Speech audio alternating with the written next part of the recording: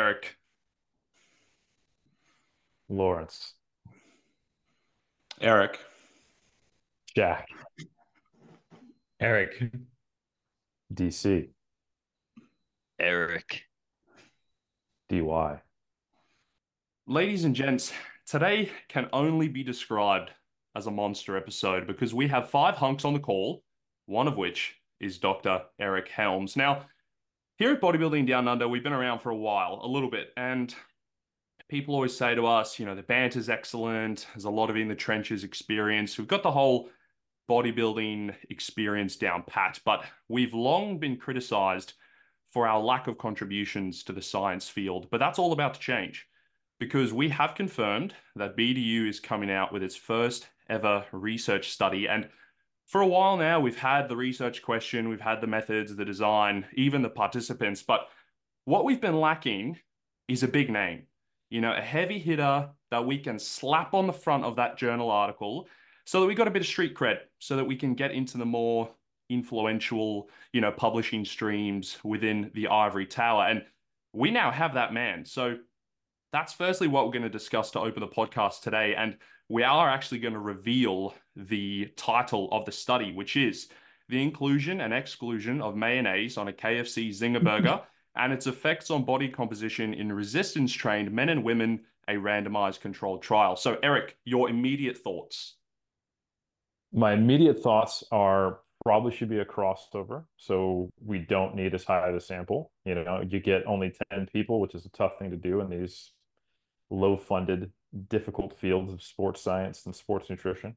And I think in this case, where the intervention is going to be quite pleasurable, they're going to be happy to cross over and do it again. And unless the crossover is control where they just don't get it. But if it's just the addition of mayonnaise or not, then I think people would be happy to, whatever the control condition is. My advice is perhaps a different sauce rather than no sauce. I think you'll keep adherence and participant retention quite high. Because then you can sell it as, oh, we don't know which sauce is better or worse for body composition, depending on what the hypothesis is. But both are going to be tasty. See, we hadn't even thought about that stuff, guys, and that's why we needed Eric on board.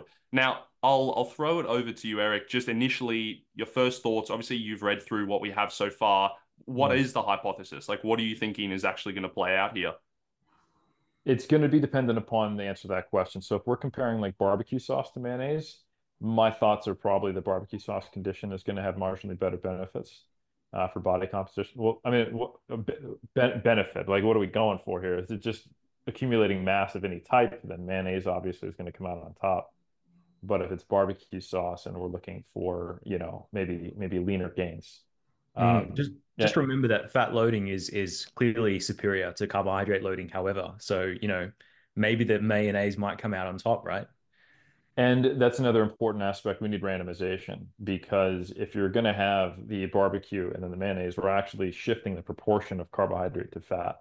So if we can get the like Scott Stevenson approved, method of having the higher carb first, and then we go lower carb and load fat, you might find that those people are fuller, while the other group, look at it and be like, geez, these guys need some cheesecake. And which is why it'd be better to, probably keep an eye on them just to make sure they're not taking that trip because, they're going to be seeing their flatness in the mirror, so just going home, so how tightly controlled this is and the potential for participants to go off the rails and do their own thing. There's some high risk to this. So I think getting some oversight will be important. The IRB or the ethics, depending on which university we go through, who wants some US collaborators, then I think all that will be a relevant factor. No, well, thank you so much for your time today, Eric. Where can they find you? At KFC or ordering my sandwich and nowhere else. So that's pretty much it. No, well, mate, thank you so much for being on Bodybuilding Down Under. And we were thrilled to find out that you were a listener. So it only made sense to get you on as a guest. And mate, thank you for making the effort because you have only been in your now home country of New Zealand for mere hours from returning from Paris. So how was your trip away with Barb, mate? It was a fabulous. No, it was great. We had our 18th anniversary, which means that we now have an adult relationship. As in, our relationship is literally the age of an adult, which makes me feel old. Um, yeah, so we had our 18th year anniversary. We had 5 days in Paris and 1 day in Orléans, or Orleans, as we like to call it, where I'm originally from. Um, Not New Orleans, Old Orleans, apparently, original Orleans. But that's a beautiful little town, an hour outside of Paris, where my wife is doing some methodological learnings for her studies. So she's actually stayed there for a couple more weeks. We kind of tacked on this initial trip because the timing of when our anniversary is, when her trip was for that. So it was really good. First time I've actually been in France. So I managed to hit up almost everywhere else in Europe in my random conference speaking and gigs and traveling and whatnot, and powerlifting and coaching and bodybuilding stuff. So it was really cool. And yeah, just got back 5 a.m. this morning in Auckland. It is a little bit after noon right now. And yeah, not jet lag, ready to rock. You guys are keeping me awake. I got to make it at least till 8 p.m. So, and then I we'll know, be solid. I know when we go on holidays, we often get asked about what we do with training and food. So I'm sure maybe the listeners are keen to hear what you did over there, given that you're on holiday. Absolutely. So, first thing I'd recommend is looking up hotels with good gyms within them. That's the best way to go because then least amount of travel, you don't have to worry about transport, you don't have to worry about, the additional cost. So the first thing I did was I got on and I started Googling like what's the best gym in Central Paris that has, oh, sorry, the best hotel in Central Paris that has a gym and where is that? And there's a website, I can't remember what it is, like it'll probably pop up if you Google it. But the second best rated gym in Paris for traveling that like hotel with a gym, I keep misspeaking, is Novotel, Eiffel Tower. And it's definitely acceptable for bodybuilding. If you want like a powerlifting gym while you travel, not going to cut it. But it's got a Smith machine, it's got a bench. It's not a good bench, but it's definitely one you can lay down and bench press. It's not standard like size plates or anything like that. So RDLs, yes. Deadlifts, no. And honestly, anything pulling from the floor, probably a no, because it's like just wood flooring. It's like for an exercise. It looks like a little ballet studio they just put equipment in. And then they Mm. have Techno Gym, leg press, a really good row. They have a lat pull down slash tricep push down station and leg extension, leg curl, so seated for both. Um, Techno Gym is very hit and miss in my experience. They have a chest press as well, but it's quite functional. So pretty good for a hotel gym. Good And enough to get by. absolutely. And I mean, I had some good workouts there, so did Barb. And almost all of the like touristy stuff doesn't open until like 9 a.m. at the earliest in Paris. So the hotel, you can get access to the gym at 7:30 a.m. In Novotel. So you can get your workout done and then just go start your day. And Novotel also has pretty good food. So we bought the breakfast with the stay. So that starts at 6 a.m. every day. So we're waking up, 6 a.m. breakfast, enough time to digest, get to the gym at 7:30, finish the workout, and then, great public transportation. Obviously, it's Paris. And we're getting to the stuff at 9 a.m. And in those 5 days, we did Eiffel Tower, the Catacombs, Arc de Triomphe, the Louvre, three different museums, and there's like 300 there. We had a nice trip down the Seine. It was great. But yeah, no, it was a really good way to. I scheduled a deload while we were there, basically. And when you're only doing like 5 exercises a day compared to my normal volume and just 3 to 4 sets, um, and just having slightly limited equipment access, it's kind of like a natural deload, but you still get to train hard, experience. I really like training while traveling because I get to figure out what am I doing today. It's a little like kind of just excursion, and I don't take time off. I take the least amount of time off I can from training when I travel because I never need a vacation from training. I like training. So Mm. I always find it's like fun to go train on vacation. But of Mm. course, I balance that with, Barb's needs, my partner. And like if we had been like, let's train at noon, I'd be in a ton of trouble because it'd be like eating into our vacation. But because of the way it was set up to where we couldn't do anything touristy until 9 or 10 a.m. and we could get into the gym at 7:30, it was perfect. So it worked quite well. And as far as eating, I was just kind of keeping a track in my mind and thinking about it and not restricting myself, but um, still trying to stay within the kind of the overall rate of weight gain that I think I'm trying to get. Not that I brought a scale with me or anything like that. It was only a week, but definitely ate more than I normally would have. But I'm also clocking like, I think I had a 34,000 step day while I was there. So that day I didn't really worry about it, obviously. But my steps were on average twice what I normally get here in Auckland. So I Mm. was probably eating closer to 3,000 calories versus the 25 to 26 that I had been doing up to that point. Um, so yeah, it was quite easy to stay on track. Um, and I really enjoyed it, and I'm pretty experienced. I'm good at eyeballing food and finding effective ways to train in different environments. I love the idea of looking for the gyms in the actual hotels that are like high quality.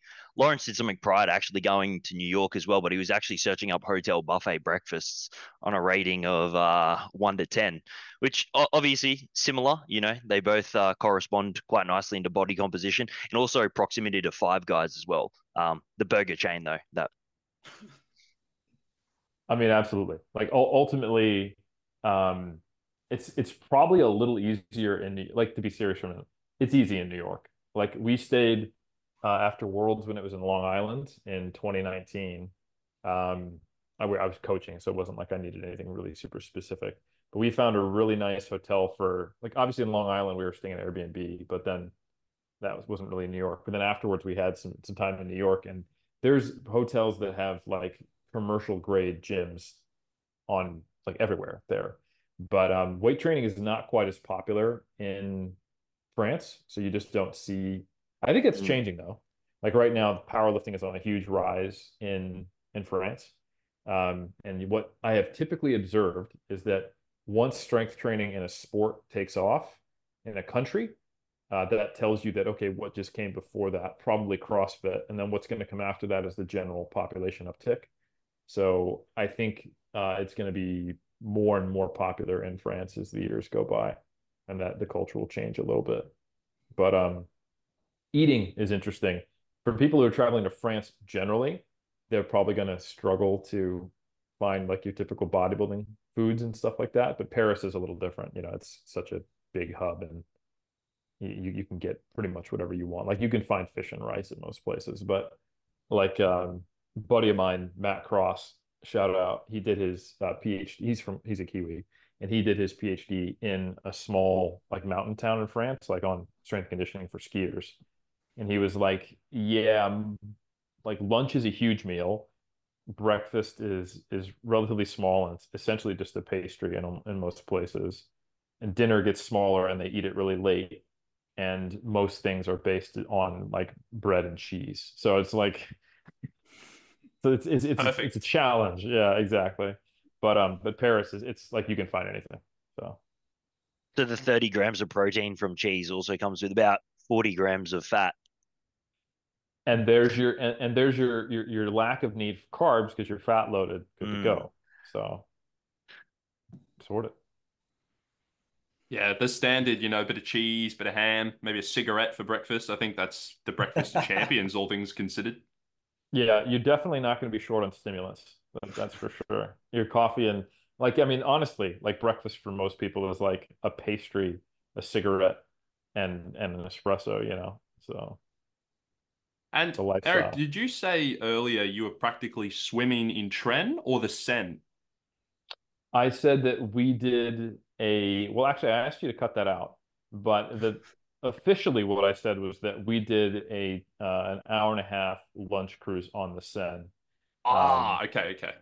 Yeah, we'll fix officially. that in post. Yeah, it really comes down to what is the WNBF's off-season testing requirements moving forward. Yeah, no, I think that makes sense. And on a slightly more serious note, were there any like big highlights from the trip? Like, what was your favorite part if you had to narrow it down? The catacombs were amazing.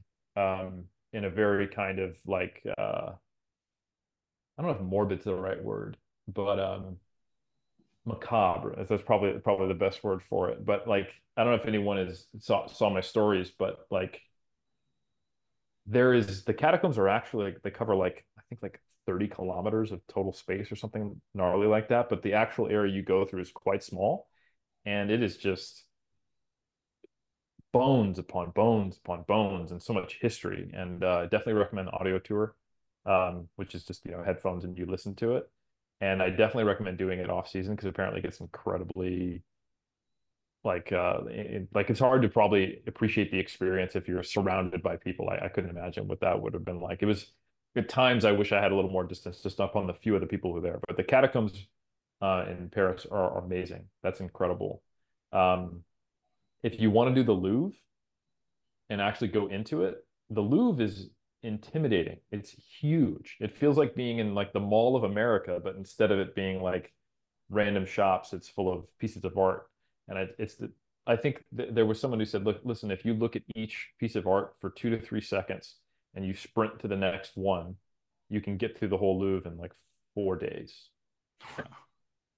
So I mean, Wow. it's the biggest museum in the world, and if you actually want to appreciate each piece of art, I saw another analysis that it would take you 100 days of doing nothing but the Louvre or something like that, like actually having some minutes to look at it and read the thing and then walk to the next thing.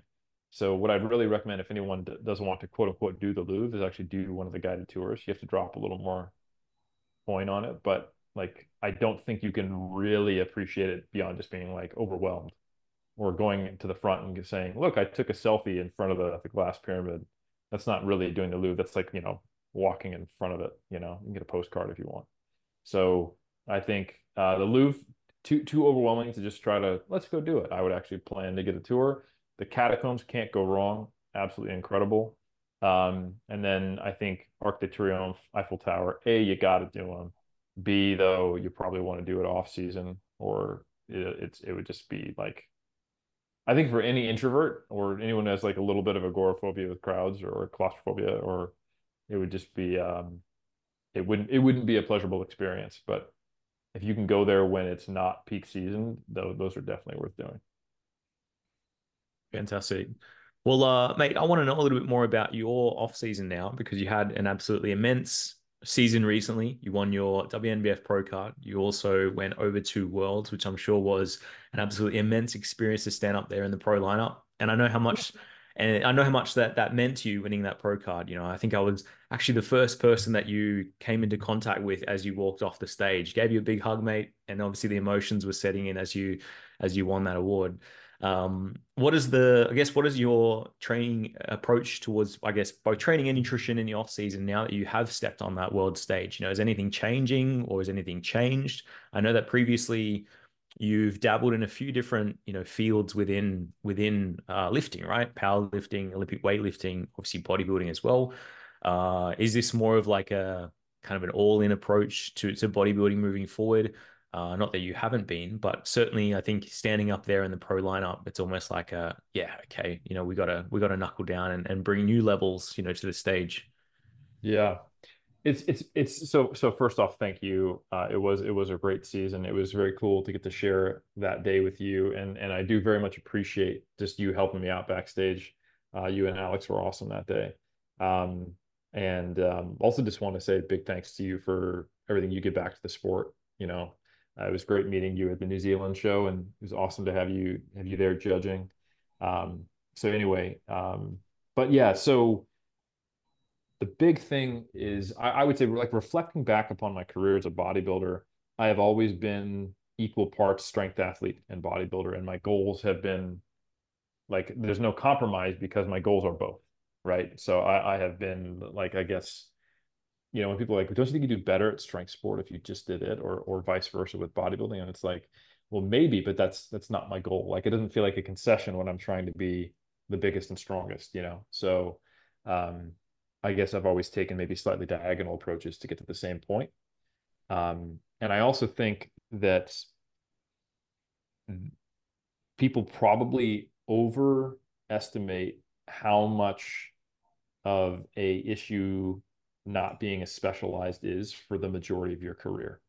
Like I think if you looked at like the chest development of someone who started as a bodybuilder or a powerlifter for the first 10 years of their training, like if you took like the genetics of the two people and the powerlifter was using some accessory work and thinking about hypertrophy because you should, and the bodybuilder was trying to do everything optimally and didn't care about strength, I think you'd see very similar pec development. Like I don't think you'd be able to tell a difference.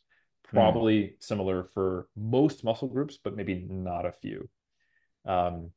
So to think about it, like how hard is it to throw in some additional accessories for the power lifter, or how hard is it, to go the other way if we were interested in that. I think the like the current like is powerlifting an abomination kind of thing that was going around on some of the YouTube channels for 99.5% of people who are consuming that content. The idea that you should or would benefit from specialization, I think, is totally false. However, there does become a point where the opportunity cost, at the very least, if not some of the fatigue costs of trying to combine the two, do become a bottleneck. And I experience that, and I have to think about how to periodize it. And I think obviously you can juggle them and you can do it at a very high level. And there's examples of that. And there have been since the dawn of strength sport and bodybuilding. But I'm at a point now where if I want to progress and present even better on stage, I kind of need every advantage in my corner possible. And that also is coinciding with the simple reality of motivation and enjoyment and fulfillment. Like, so what do I get out of participating in bodybuilding and powerlifting? I get a lot. They're very different. But powerlifting is more acutely satisfying. It feels like a more traditional sport, I'll say, where it's like objective. Like, did I squat more? Did I deadlift more? Did I bench more? I can see when I've progressed. That's nice. But bodybuilding is so much more transformative because what you have to put yourself through to get up there, and just how much truly delayed gratification you need to have. And even sometimes at an advanced level, just wishing on a star and trusting the process. So like, I think I've made progress, some of you gentlemen, as you get later and later in your career, like honestly, like Jack, like, dude, like, you've made progress looking at your off-season photos. There will unfortunately be a point where you'll be like, yeah, I made progress. Right, guys? Yeah. It'll be tough when the time comes, I know. Yeah, it is challenging, but it's a good place to be. Like, it means you've really tapped into the upper echelons of your development. And then it's like, then you're just investing so much and you're hoping there's a payoff, right? So I think anything you have to put more in with more risk, when it does go well, you get more reward. So a 30-week diet that pushes you to your limits is I'm more spiritually invested in bodybuilding, if we want to put it that way. And the fact is that I'm just simply a better bodybuilder than I'm a strength athlete, right? So when I look at, all right, what's the reward, what's the payoff, and what's going to make me a happier, more excited, passionate lifter, like, I'm finally at the stage where I'm going, you know what, let's go all in on bodybuilding. So that's by far the biggest change. I have never trained purely for bodybuilding. I mean, like, it depends. Like, some schools of thought would think I am, because they think like 5x5 and the big three are an essential movement for anyone who wants to have development, if you come from kind of more strength influenced bodybuilding approaches. But I think from our current consensus on like what's ideal in the bodybuilding community, and especially the evidence-based bodybuilding community, it's not a heavily influenced powerlifting approach, right? And I would fully agree with that. So this, for me, it's more efficient, and I don't feel like I'm giving anything up. Like, if you'd asked me in 2019, like, why don't you go all in on bodybuilding? Well, I want to do these strongman comps, and I want to give another shot at weightlifting, and like, but now I think because of the success I've had, that has been like this feed forward mechanism that's made me really motivated. Like, oh, what can I get more out of myself? Like, what if I really just invest everything in bodybuilding, and is there a chance in hell that I can actually be a competitive pro, not just someone who has earned a place in the pros, but that's probably all we're going to see.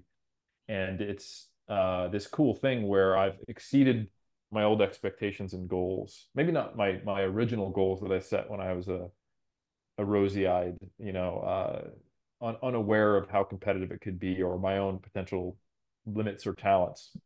But I think we all think we're going to be Mr. Natural Olympia when we first start lifting weights, or would like to. But I had high hopes. Those got a little bit squashed, maybe a little bit too much. I got too insecure, and now I've kind of come back where I'm like, oh, maybe I can do more damage than I thought. So I have this kind of I have a carrot that is that's motivating me and rewarding me to be focused purely on bodybuilding. So by far the biggest change is that I'm purely doing bodybuilding training this off season, compared to prior seasons where I was integrating in a periodized format strength and physique related training. In terms of your current program design, is there any sort of adjustments or changes or, changes in volumes that have been directed towards specific tissues that you really want to focus on within this off season? How does that sort of look in comparison to perhaps your prior off season? Yeah, so I think the big thing that I focused on was specifically trying to make myself more symmetrical in the last few years. So there's a big emphasis on delts and lats and trying to bring up specific shots, which I think is really what you have to do to a certain point as a competitive athlete in bodybuilding. Like my front symmetry, we wanted to improve. My front lat spread, we wanted to improve. My front lower bicep, we wanted to improve. So like medial delts and lats were the focus. And my overall package, I think, improved, not maybe in large part, but a significant portion because my delts got brought up and probably to a lesser degree my lats. Kind of, I'm trying to be as objective as possible. And now that I'm in the pros and like looking at like game footage comparing me in the middleweight lineup, as a more balanced competitor now, basically everything needs to come up. For those who are interested in getting a really deep dive on my personal training, you can follow on the Team 3DMJ YouTube. I'm actually going to be putting together another video to come out in the next few days. But the first episode of my off-season vlog was the 4 other coaches at 3DMJ giving me feedback on my physique. And going into it and talking to them each individually, they kind of had some ideas on which body parts would be the most important thing to bring up. But then when they looked at me in the comparison to just how awesome the pros are, essentially it turned into like, yeah, you need to work on this, but you'd also benefit from having that. And then like when you combined all 4 of them, it's like, okay, so I don't need to train my abs and my calves and my biceps really hard. So maybe it's easier to say what we do need to train. So essentially it's just get bigger everywhere.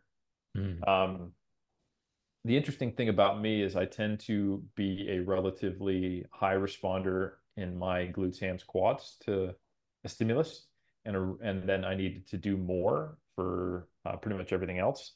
So even though the goal is to bring everything up, the allocation of the stimulus is still quite quote unquote unbalanced. So I have like 15 to 18 sets on glutes, hams, and quads, depending on how you count it. And then we're looking at 20 plus sets on everything else, except for calves, because nobody cares. I'm glad you touched upon that because I think, the first thought that a lot of people might have is, oh, I think, volume distribution needs to be even then if I want to grow everything evenly. And I just think that's not the case. I think everybody has those individual tissues that seem to respond very well, where it's genetic proclivities or perhaps the way in which they train, they respond very well to their levers, etc. So I think that's an important, aspect to note there. But awesome, mate. Yeah, no, we're absolutely stoked to see your off season, and I'll straight after this get on the tube and watch those video logs. Awesome. Yeah, they're insightful. The first episode was looking at the game footage, and then the coach is saying, "Here's what you need to bring up." The second episode was a coaching call between me and Brian Miner constructing the program. And then the third one was me actually going through it. You could see me do each a set on each one of the exercises, and then the kind of cues and the emphasis, which has some unique stuff on like what does an actual RPE 9 look like, and how do you manipulate exercise selection so that there's a little more tension at a longer muscle length, and then how do you train efficiently when you have to do high volumes? Like, how do I get through what on paper is 32 sets in a workout in an hour without throwing up? And, you know, the use of antagonist paired sets, drop sets, rest pause, and, you know, just more convenient use of machines and cables where you might otherwise have a free weight bias. So I think there's some practical lessons there. Um, yeah.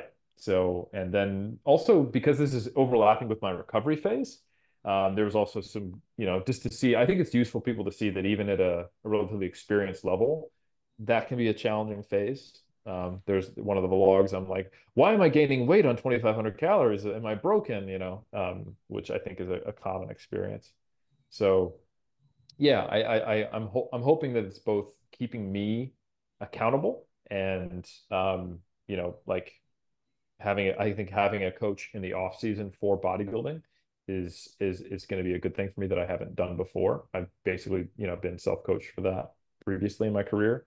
Um, and also having that be potentially informative for the viewer as to what does this look like and what are the KPIs and all that stuff, and how do you apply some of these principles that, you know, when I talk about in a scientific sense, they're very broad, but individualizing them, it's a very different process, you know. And I've been interacting with people in the comments and they're like, I would be crushed by that amount of volume, or maybe I should up my volume. I'm like, no, like what do I have? What does my body have to do with yours? You know? Or people struggling with why does Jeff do lower volume? And it's still surprising to me, despite the fact that I talk about this so much, that people still expect that everyone should be doing the same thing, you know? Or something very, very similar, or that there's these universal kind of approaches. And I think any of you guys who've coached for even more than a few years can see that the individual variation is surprisingly broad, you know. Um, and I think it's surprising for most of us just because we value our own experiences so much more highly because we are experiencing them, you know. And like most of what you see on social media are people who developed incredible physiques with whatever works for them, and then just kind of assuming that that would also be the best for other people and not being able to relate to why that isn't the case, you know. Um, but I think it's really good to get experienced coaches talking about this stuff so that you can really understand, like, shit, like I might need to be doing 8 sets or 30, you know, to get what's best for me or to break through into my advanced, you know, stages. It's almost like applying that broad stroke of, let's say, 10 to 20 sets per muscle, and then just thinking, okay, well, that's, you know, where it needs to land. Like maybe I even go as far as saying, well, 15 for everything, because it's right, you know, right smack in the middle, right? I'm going to get the best of all worlds, and I guess it then takes an experienced individual, an athlete, and a coach to go, okay, well, maybe it's not ideal to have all these volumes here or these landmarks here. It might be actually different depending on, you know, who we're dealing with. And it's not an easy process of figuring out how to individualize. You know, ultimately, it's just how good are you at paying attention, taking notes, teasing apart variables, and going through an informed process of trial and error. And some of it's just luck. Like, if, you know, one of the things I'm grateful for is my exposure to multiple strength sports. You know, like me being exposed to Olympic weightlifting really kind of freed me up from the typical constraints of frequency that we apply in both powerlifting and bodybuilding, where you're getting a lot more muscle damage and eccentric overload. And then, you know, my experience of getting injured, you know, or having kind of having FAI, it's not really an acute injury, but deciding to get surgery and seeing how little I needed to maintain my muscle mass and how quickly it came back, it kind of confirmed what I thought I was seeing of like, yeah, it seems like I don't need as much volume in my lower body. But I think the tendency for most bodybuilders is like, well, I'll just do this in case, you know. So it's like they never really explore low volumes because they don't want to, like, they don't really want to do an experiment that could actually be suboptimal. They want to have their cake and eat it too. Like, oh yeah, I'll try low volumes for like 2 weeks and then I'll get antsy and do high volume. Or okay, I'll try low volume, but I will also do X, Y, and Z to make up for that or something like that, you know. So they're not actually getting a pure comparison. So, you know, like I had these periods of training with higher intensity, lower volume, but I had never had like, okay, you can't train for a couple weeks. You can't do axial loading. You can only do these exercises, and then to see what atrophy to what degree, and then what it takes to get it to come back and gradually coming into it, and seeing the disparity between strength and hypertrophy, all this stuff, um, and then also having it reinforced as a coach, trying this with other people. And like obviously I've been training almost 20 years now, so it's a lot of accumulated experience, but I almost wish I had been more experimental and in a controlled way earlier on, because I think if people are willing to try these things, they will get there. And they want science to be, all right, give me the meta-analysis, tell me what's best, top of the hierarchy of evidence, and that's perfect. But the issue is that you're not the mean, right? You have a good chance of being within one standard deviation of the mean. That's what it means to be a standard deviation of the mean, right? But there's plenty of people who are represented by two standard deviations, and then the population is not intermediate bodybuilders trying to become advanced either. So what you need 2 years into your career, and what you need 5 or 7 years into your career, and what you need 15 years into your career is very different. And like, so people are watching Jeff, and like, he's maybe figuring out what can he recover from that's sufficient to maintain him where he's at, because he doesn't know if he can actually make progress from here, and he has a family. So like the context is important, because you never really get to A, know what's optimal, or B, even actually do it. You're operating within the constraints of what is most optimal for you at this given time. And then there's complexities on top of that, like we are talking about, like, and it might differ muscle group to muscle group, So, yeah, but ultimately what it's come down to is that I've shifted to a more balanced approach. But what produces a balanced approach in an individual isn't going to be the same thing for someone else, and it may not be within your own body. You'll find people who are lower body dominant and upper body dominant, which I think is really interesting, and they need a ton of volume for their lower body, or not, and that can vary by muscle group by muscle group. Some like pushing musculature responds really well, and my pulling doesn't. And some of it does generalize, but not all of it. Like most people have experienced that they can recover from and need more pulling volume and work for their back than their pressing musculature. Yeah, but we think about right there. right? Like, I mean, no one would say that's not the case. It's almost universal. And we think about, okay, well, why is that? Well, every pressing exercise is hard, like right off the chest. Failure is a very clear point. You can't get it any further because of the strength curve. And guess what? You can see yourself, and there's fewer muscles all interacting. And the tension occurs on just a regular, pressing exercise when the muscles at a longer length. But with the back, you can cheat it more easily. The strength curve is really uneven for most exercises. There's multiple muscles contributing that can get the job done. You can make it very bicep dominant. You can make it more scapular retraction dominant. You can make it more shoulder extension dominant. So I don't think it's any. I think that the two observations that are very common is that back development lags for a lot of people until they're later in their career. Not everyone. And excuse me, that people can handle and typically benefit from higher volumes on their back. I think that has more to do with the biomechanics than it does the genetics of the people involved. Absolutely. No, well said, mate. I wanted to take a step back from, I guess, what we've been discussing and sort of look at natural bodybuilding as a whole. And I think all of us here will probably be natural bodybuilding for many years to come. And I wanted to get your thoughts on like how you see natural bodybuilding evolving over like the next 10 years, and like what do you think are the major challenges that natural bodybuilding will face as an entity? I think there's some very interesting things happening right now. The NPC and the IFBB are making a big push to benefit from the interest in natural bodybuilding. And I don't know if that will actually be a beneficial thing for natural bodybuilding, because I don't know that the NPC and the IFBB are actually committed to natural bodybuilding. I think they want the business.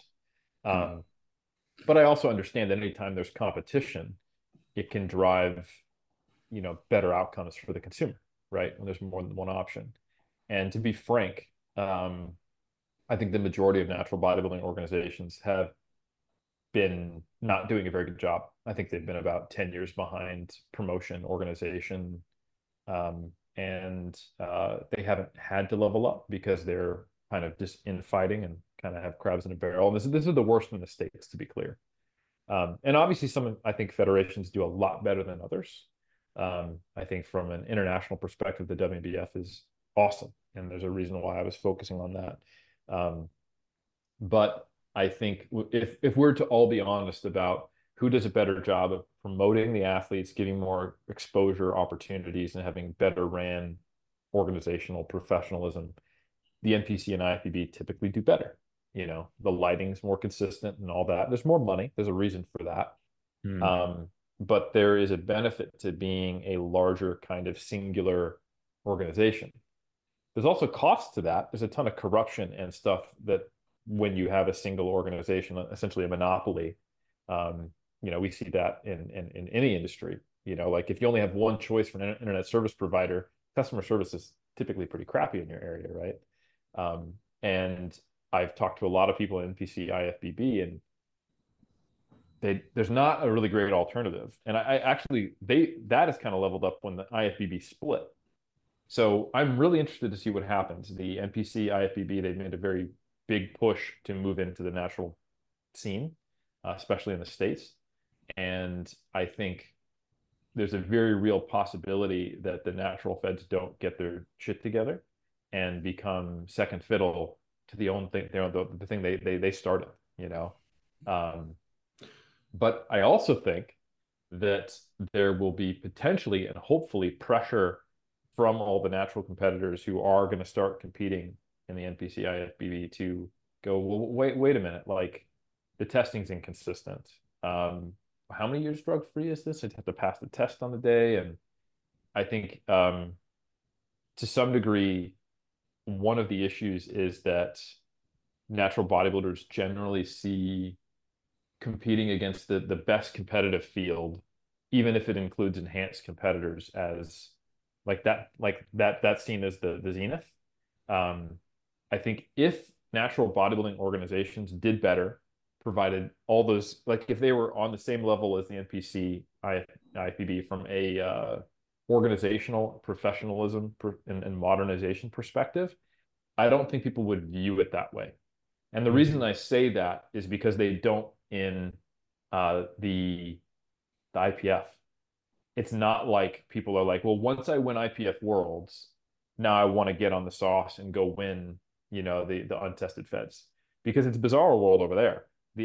It's bigger, the IPF it's more legitimate. Like they're IOC recognized, they're in the world games, and the untested feds are kind of like the way the tested feds are in bodybuilding. Like they don't really have their shit together. Like if you're not competing against anyone on the same day, you're trying to set a record and then someone else tries to break it. So I don't think it comes down to, like, if it was just like who puts up the biggest numbers or who has the biggest, baddest physique, it would always be natural athletes then going, let me see if I can compete against the guys or gals who are on gear. And I think we think that's what's going on in bodybuilding right now, but I think that's actually an artifact of natural bodybuilding not being as well organized or centralized and having all of its issues. I think if we were super on point and really well organized, I think we'd go like, yeah, you could go do the Olympia, but like that's not as real. That's not as legit. But we feel like the Olympia competitors are more legit, and I think it has more to do with the fact that they're better organized and they're being seen by more people. It's more of a popularity, prestige, and professionalism thing rather than they're bigger and they're like they're putting up a bigger number, like the parallel in powerlifting. Like people, it's more impressive to win IPF Worlds than it is to total more than that person in the same weight class to be in a more kind of, I don't know, mom and pop federation, if you will. And I think that's really what's going on. So I think this new competitive era, with also seeing larger numbers, because 2023 was one of the biggest years we've ever had for natural bodybuilding in terms of numbers, number of competitions, quality of athletes, 2-day event at Worlds. I think that growth is gonna prompt some of these things happening, and I think it's going to be a very rough world, and some natural bodybuilding organizations are going to get left in the dust, and others are going to step it up. And it'll be interesting to see where things are at in 2 to 3 years, and what the NPC IFBB does, and which natural organizations can modernize.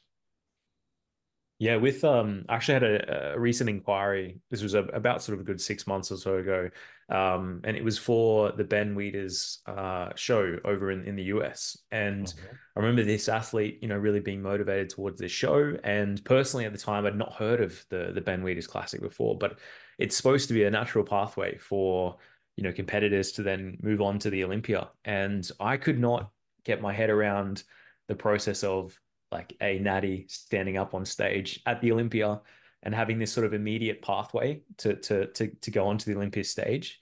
Because I'm thinking, well, I mean, how's this guy going to stack next to, X person, on that stage? So I thought that was really interesting. And I had to really do some research to be like, is this truly a natural show? Like, are they really, testing as diligently as, for example, the WNBF or, OCB or, something like that? And, I'm still sort of on the fence in that regard. But yeah, it's very interesting that you have the NPC and the IFBB wanting to go down that path, right?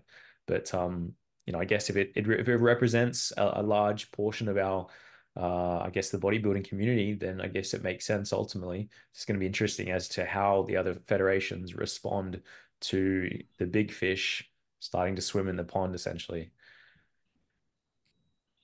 Yeah, I think there is. I could tell you what a poor response would be is to try to tighten the reins and um and draw hard lines. I think some of the restrictive things like, oh, if well, you could go that route, you can't come here. That's it's a privilege to be able to be restrictive, and like the IFBB can do that.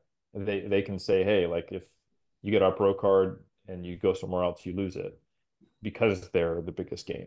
You do that as the small person in town, then people just leave, because there are potentially a better game in town. So I think it is incumbent upon the natural bodybuilding organizations to really think about instead of like running a race and looking in the lane next to you and running slower, to look in the mirror and go, okay, well, what are they doing that we're not that we can learn from? And then also to think about, okay, what's a differentiator? Like they're not really providing a well-tested level playing field. But I don't think that, like I said earlier, that's not the main motivator for why natural athletes are thinking about going that way. They want fiercer competition, and Mm. and not just that, but also feeling like they're in a more legitimate organization with like a more competitive field, more shows, hierarchy. Like, oh, I have to qualify to get here, um, and all those things can happen with the growth of natural bodybuilding, and I think we're seeing that.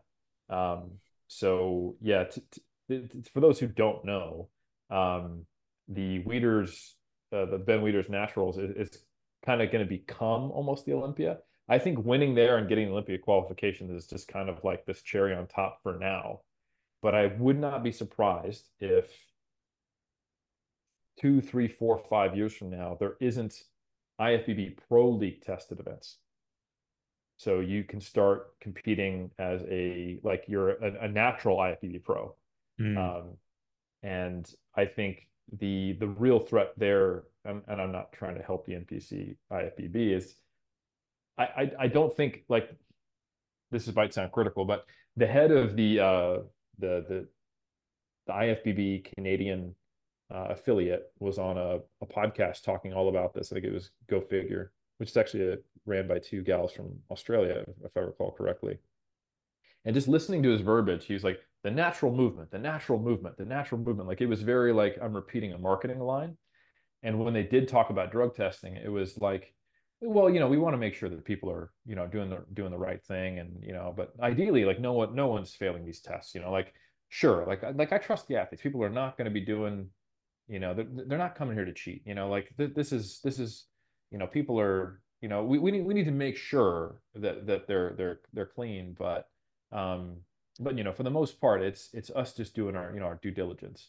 People doing the right thing kind of thing. Yeah, like, I don't think, like, not a lot of people are going to fail, but we want to make sure that, like it's got to be legitimate. Like, it needs to, like, it's more about the appearance of it. It needs to look legitimate for it to be, which is true to some degree, but it was very much looking at it from the PR lens, rather than the lens of, I have the same values as the athletes are doing the show.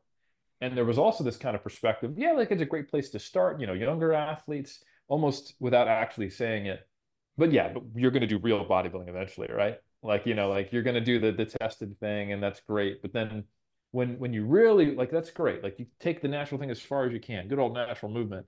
But then when you're ready, and it's like, okay, so it's like, I think the perspective there is not quite in line with a lot of people in the natural community. I mean, there's plenty of people who might see it that way. Um, and there are a lot of people who their goal is, once they've maxed out their natural physique, they want to go enhanced. But I don't think that's the majority.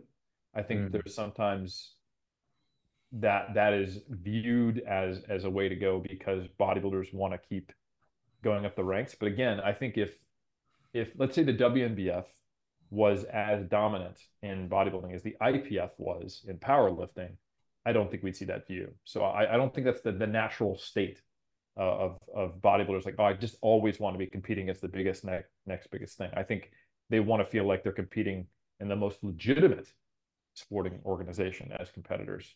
And that may or may not co-vary with staying drug free, depending upon the individual values of that athlete and what the community is like. So I'm very skeptical that the NPC IFBB is going to do a good job of shepherding actual natural bodybuilding.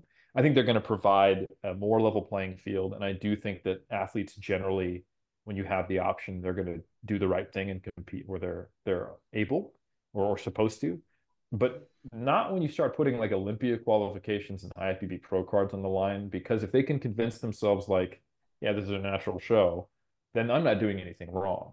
I think that's the main reason why people cheat, is because they think they're doing what's normal and accepted. It's just not talked about. So I think when you see lower incidences of cheating in certain feds because they polygraph test, because they talk about it, because they're a little more self-righteous, maybe more than I would like it, they create a culture of people going, oh, like, this is legit. I can't look myself in the mirror and cheat and think I'm doing something that everybody else is doing.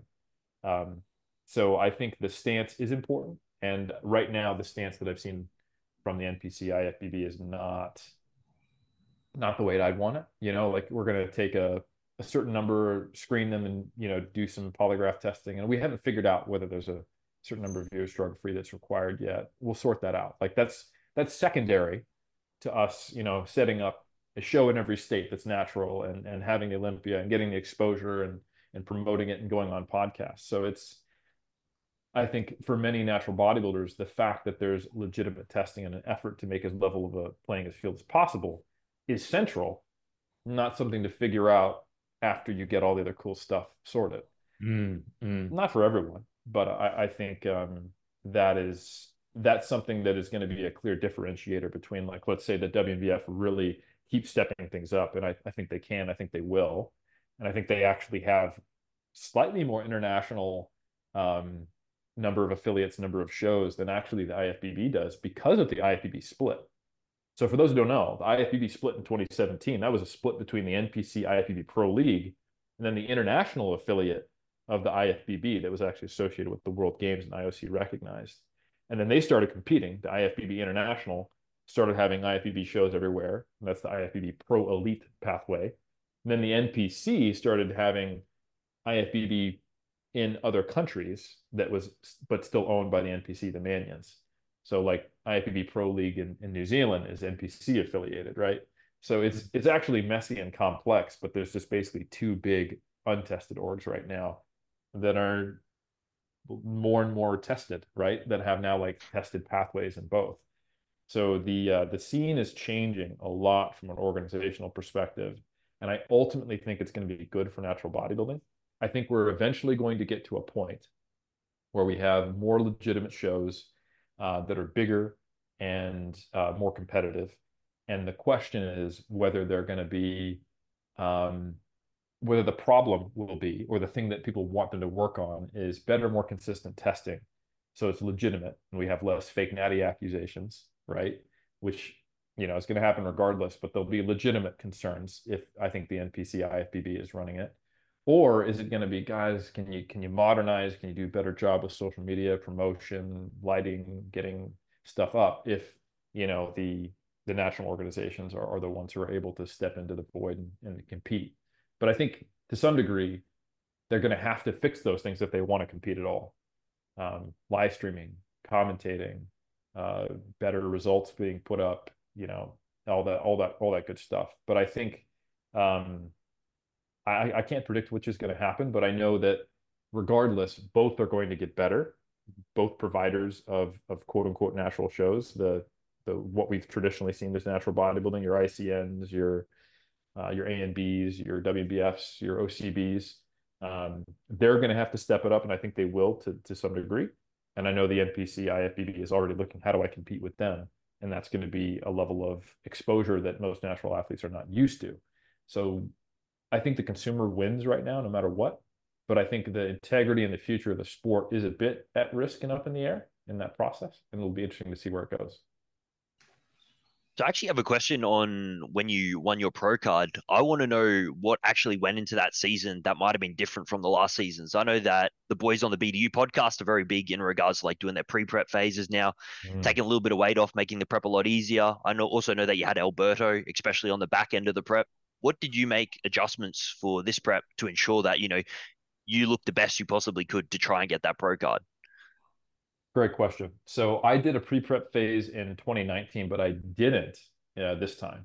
So the thing I noticed in 2019 was that even dieting from, I started at 90 kilos and I got down to basically the same stage weight, so just under 80. Staying lean for, like, you can get leaner earlier doing that, but then you have a shelf life of how long can I stay shredded. So for me, I got shredded in May and I competed until August. So like May, June, July, August, like 4 months in stage condition, I started to tap out at the end. And I knew that was going to be the case either way, but I wasn't sure if it would be worse, better, or the same if I didn't do the pre-prep phase. So instead of basically having my season run from like April to August, this time I was like, all right, I'm just going to diet and then just do a lot of shows in a shorter, narrower window. So I had to go from, instead of 90 to 80, I went from like 96 to 80. But I started my diet in February with plans to compete end of September through November. So I shortened the window of how long will I be shredded. And it worked out really well. I wasn't tapping out at all. I probably could have kept going, I think. Not that I needed to. So that was the big one. And I had Berto in my corner for both this season and last time throughout the whole time. And yeah, I think probably the combination of the two would be the best of both worlds. Start the prep at 90, but then start the diet like in April, something like that. And Eric, I wanted to ask a slightly different type of question. Obviously, you're the bodybuilding guy, so it only makes sense that we focus on bodybuilding. But this may put you on the spot a little bit, but it's a common question that you hear guests asked on some more contemporary podcasts. If you had to have yourself at a dinner with 5 other guests, do you know who your starting 5 would be to create some good conversation? Who's making your list? And they could be past or present. Well, I would only have one person left after the four of you guys. So Good point. I don't know, probably maybe you guys and Martin Luther King. I mean, he'd be a distant fifth, but yeah, no, no, in all seriousness, if I could have dinner with any 5 people, that would be very challenging. I think Stephen Hawking would be on the list. It'd be really cool to pick his brain. Um, I think it would be also pretty cool to have uh yeah, well, I don't speak English. Are we just, is it magic? Like, can I just be able to pick anyone's brain? Yeah, okay. Like the original, like Siddhartha, like the original Buddha. That'd be cool to get his ideas on suffering and all that. Might I think translate very well to bodybuilding preps in the future. yeah, explaining bodybuilding to him when he was like, so hold on, what do you guys start doing in the late 1800s? Like, those are idiots. Um, like I had to do that, or like there's anyway, that'd be kind of interesting. I think it would be pretty cool to have that's like the only people who aren't going to be in the bodybuilding scene. I would love to also have like Dave Draper. He recently passed a couple of years back. But I think philosophically as a bodybuilder, he's really cool to read his writing and stuff like that. Um, I got to spend a little bit of time with Tommy Kono before he passed. I went to a seminar that he put on, I think in 2010. But Tommy Kono was one of the most, I think he's won more medals across multiple weight classes in weightlifting than anybody. But he had a really interesting life. He was a Japanese American during World War II, so he grew up in an internment camp where he actually learned to do the Olympic lifts. Um, and he competed in bodybuilding and weightlifting when that was a very normal thing. And he was actually a Mr. Universe winner and also a gold medalist, and was a coach for a long time. And he was a champion of women's weightlifting, and he was a women's weightlifting coach for a long time. So getting his perspective would be really cool. Um, yeah. And I think also be pretty cool to sit down with and he's a weird dude, like when you really look at it, but Eugen Sandow, like he was like did some snake oil marketing back in the day, and but just to get his like how much of what he did was planned and where did he think it was going to go, and just kind of get perspective on what was it actually like at their first great competition. um, and his view on like I would love to see like his brain would probably explode if like the effects of anabolic steroids and the size of physiques, but just his view of modern bodybuilding like probably make him depressed for the rest of the dinner. But it'd be interesting to see what the conception in the late 1800s to early 1900s of what bodybuilding was versus the way I see it now, and is our historical understanding of what we think it was like for him accurate, or is it a little different? And just how much like physical culture was more unified. Like the idea of training for strength or hypertrophy would be like, what? What do you mean? It's just an interesting juxtaposition. So those would be my five. It'd be interesting to do like a physique reveal. Like you sit down, you're like, this is what Ronnie Coleman looked like in 2000. Did you expect Yeah, athletes on stage would ever look like this? I think it really would break some brains. It also would be I think it'd be disheartening. I don't think you'd be like, wow, good job. Like I think for other sports, like if you were to show someone like, yeah, high jump, they jumped a meter higher, and you go like, oh my God, that's incredible, Or like I used to be involved in breakdancing, and when I look at breakdancers that came 15, 20 years after me, I'm like, whoa, like I you can do that many like air flares, like what? And like that's normal, like but and it's impressive, and it's like, oh man, the whole sport's leveled up. I don't think that would be their view. Like a 280-pound shredded guy on stage would be like, wow, so you guys just don't care about aesthetics, proportions, or the Greek ideal, or the combination of health, strength, and physique at the same time. You're just making like cows with antibiotics and steroids, and then they get on stage and Looks They're like a not cow they're with not wearing leggings either. myostatin. So Yeah, yeah, yeah. true, yeah. My man listened to the episode exactly. Looks like So a cow with a myostatin deficiency. yeah, not that they would know what that is either. But I think I don't like. I mean, if you just look at some of the things that say Arnold or Frank Zane or Sean Ray, even like some of the people have said about how big guys have gotten now, and that's from just like 20 years ago, you know. mm. Like the Olympian, the contemporary Olympians sometimes have to keep their like basically anybody before Dorian Yates is kind of like you catch them on a feisty day and they're going to be like, it's been taken too far. This is trash. And I don't think that's an uncommon view, or we wouldn't have the classic division, right? But it's I think, man, you go back 30, 40, 50, 60, 80 years before that, it would just be like heads exploding. So I've actually got like a similar question to what Lawrence asked, but also different at the exact same time. Who would be your biggest positive influence on who you are today in regards to bodybuilding? Now, there is a little caveat to this. It Mm. can't be your wife. And the reason behind that, because is obviously, she would win. And then if she didn't win, you'd also be sleeping outside for the next week. Well, I will say very, very truly, she would be up there because she gave me, I wouldn't say she gave me an ultimatum. It wasn't like, I'm going to divorce you if you keep doing bodybuilding this way. But we had a very serious chat after my '07 season about how unbalanced and unhealthy it was.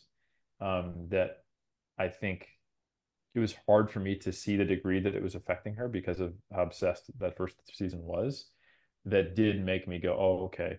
Like, oh, there's okay, I need to think about this differently, which opened the door for a lot of other things.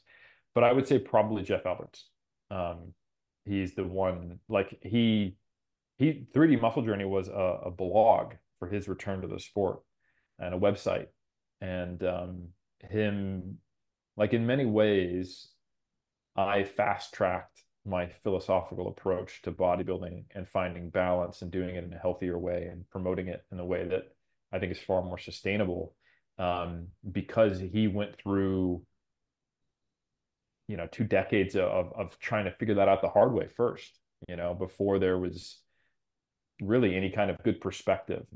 People often think about like, oh, Jeff Alberts did it the hard way, like he cut water and there's magazines, he had bad information. Like they kind of look at it just from the evidence-based perspective. But what I don't think people realize is that there just wasn't a lot of people talking about the why and the journey and thinking about it beyond this next contest prep.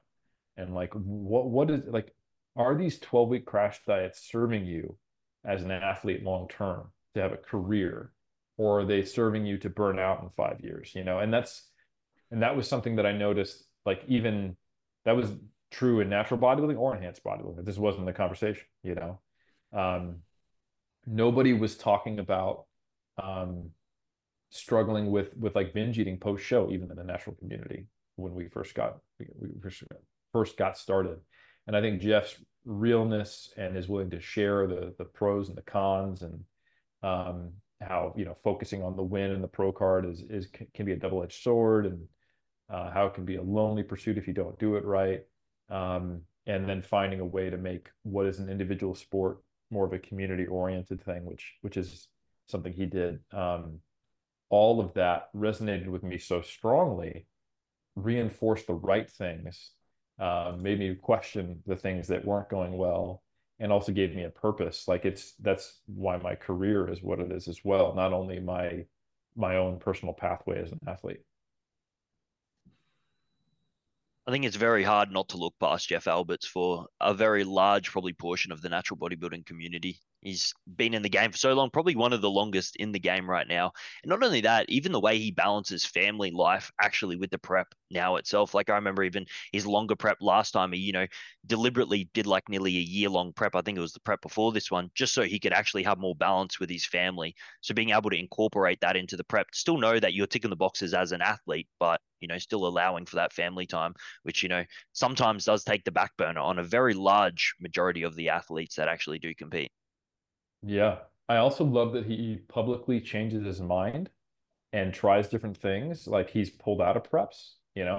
I think his willingness to, I think a lot of people do similar things, but they won't share it on social media, or they won't talk about it in a way that like it makes it seem like it was intentional, or that was all part of the plan, or they just go dark for a while and then don't talk about it. Um, but like Jeff recently was on a podcast, I think it was Revive Stronger, and he was saying, "You like, I think I was wrong about the really, really long prep. Like, here's the reason I did it. I was doing it for everything you just talked about, um, to specifically be less burden on my family. But being like 80% present for a year is probably not as bad as me being 60% present for 12 weeks. And he's like, like I think when the family can see the light at the end of the tunnel and I can just focus and I'm not being pulled in both directions, it's actually better for everybody. And I'm going to try that moving forward. Um, you know, so like him being transparent and keeping it real with his uh the things that have worked, haven't, the whys, the struggles, how he's, binged in the middle of contest prep, which happens, I can tell you as a coach, a lot more frequently than people will admit. Um, and struggle with weight gain in the postseason period, working around injuries, prioritizing family, and showing like you don't have to necessarily really give up much. I think it's been great. Brian Whitaker has also been a big influence on me for those same reasons, and on Jeff. Jeff will tell you that Brian's a great example of that. When we had him on Iron Culture, he talked about optimizing within the constraints. And I think that's all anyone actually can do, but they don't think about it that way. And it's really cool to see that Brian does. And for anyone who doesn't know what the hell I'm talking about, or maybe has been in the sport, say, after 2015, Brian Whitaker was the first to win the Yorton Cup and the WBF Worlds in the same year. And he did so as someone, I would say, who has obviously, you don't have bad genetics doing that. He's got top tier genetics. Doesn't have like the tippity top super freak genetics, but he beat people who were probably had better symmetry and more muscularity than him by bringing a level of conditioning that was just unheard of and peaking amazingly well at both those shows. And what's crazy is that he's got kids, and he's an economics professor. So, and when he ranks things, he would put his family, his career, and his spirituality before bodybuilding. It's a fourth, but he does everything within his power to optimize bodybuilding while having it in fourth place.